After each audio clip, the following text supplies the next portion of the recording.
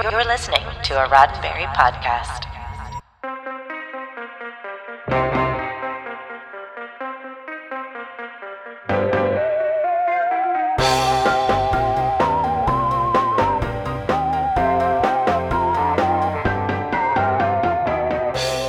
I'm Jessica Lynn Birdie, and this is your SciFi5, 5 minutes of science fiction history for March 4th. Sci-fi TV in the pre-Star Wars 70s was an exercise in how to do sci-fi without setting it in space. It seemed like an endless string of shows took place in post-apocalyptic desertscapes that all happened to look a lot like the more arid parts of Southern California. But in early 1977, one show took to the water to seek out new life. And that's how we met the man from Atlantis, which premiered on this day in 1977, with TV's Patrick Duffy playing a dazed man with webbed fingers and unusual eyes, washed up on a beach amid a tangle of seaweed.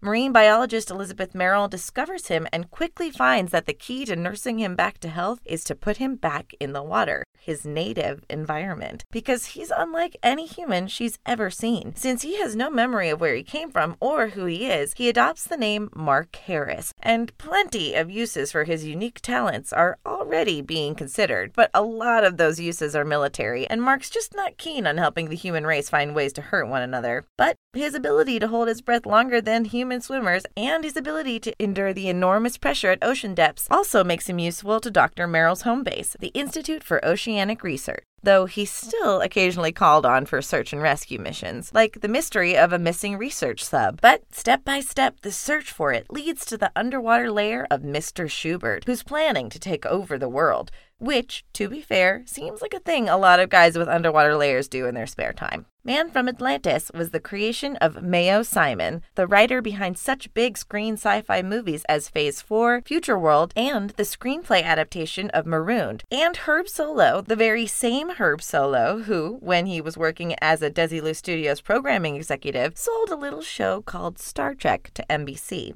Solow landed Man from Atlantis a home at NBC as well, bringing with him another Star Trek veteran, producer Robert H. Justman. So, how much Star Trek DNA did the Man from Atlantis inherit? And what was still ahead for him? Filming Man from Atlantis required some extraordinary swimming prowess from its star Patrick Duffy, who was a trained scuba diver and was up for the challenge, including filming underwater scenes where he'd mouth his lines, which he would then dub his voiceover later. While Duffy couldn't quite hold his breath as long as his character could, his ability to do so was tested to its limits on numerous occasions. 3 further TV movies followed the success of the first movie, with each of them doing well enough in the ratings even during the summer months to merit a weekly series in the fall, which made it to mid-season before going under for the last time. Neither the frequent underwater filming nor the sets for the Institute's submarine, the Cetacean, were really that much cheaper than, well, a sci-fi show based in space. But every time the camera panned around the bridge of the Cetacean and showed its recurring ethnically diverse crew, it seemed like perhaps the show's Star Trek alumni had brought the spirit of that show beneath the sea. The series frequently combined the earnest charm of Duffy in the lead role with the over-the-top zaniness of former Batman villain Victor Buono as Mr. Schubert, who became the show's main recurring villain. But even big-name guest stars like Pernell Roberts, Billy Barty, Kareem Abdul-Jabbar, Renee Auberjonois, Ted Cassidy, future Karate Kid mentor Pat Morita, and future Battlestar Galactica star Lorette Spang couldn't save the weekly show. In its defense, it was entertaining and had one of TV's all-time best theme tunes, but all of those things combined still weren't drawing in the viewers. The writing was on the wall behind the scenes as well, as Duffy took time to go audition for a part on an upcoming show called Dallas. But his stint as the Man from Atlantis obviously kept the actor's imagination bubbling, because he wrote an original Man from Atlantis novel in 2016, which both continues the story and explores where Mark Harris really came from.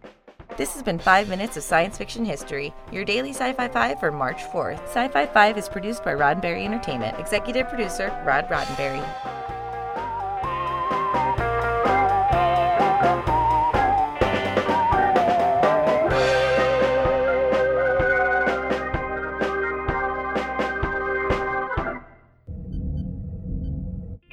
This is a Roddenberry podcast. For more great podcasts, visit podcast.roddenberry.com.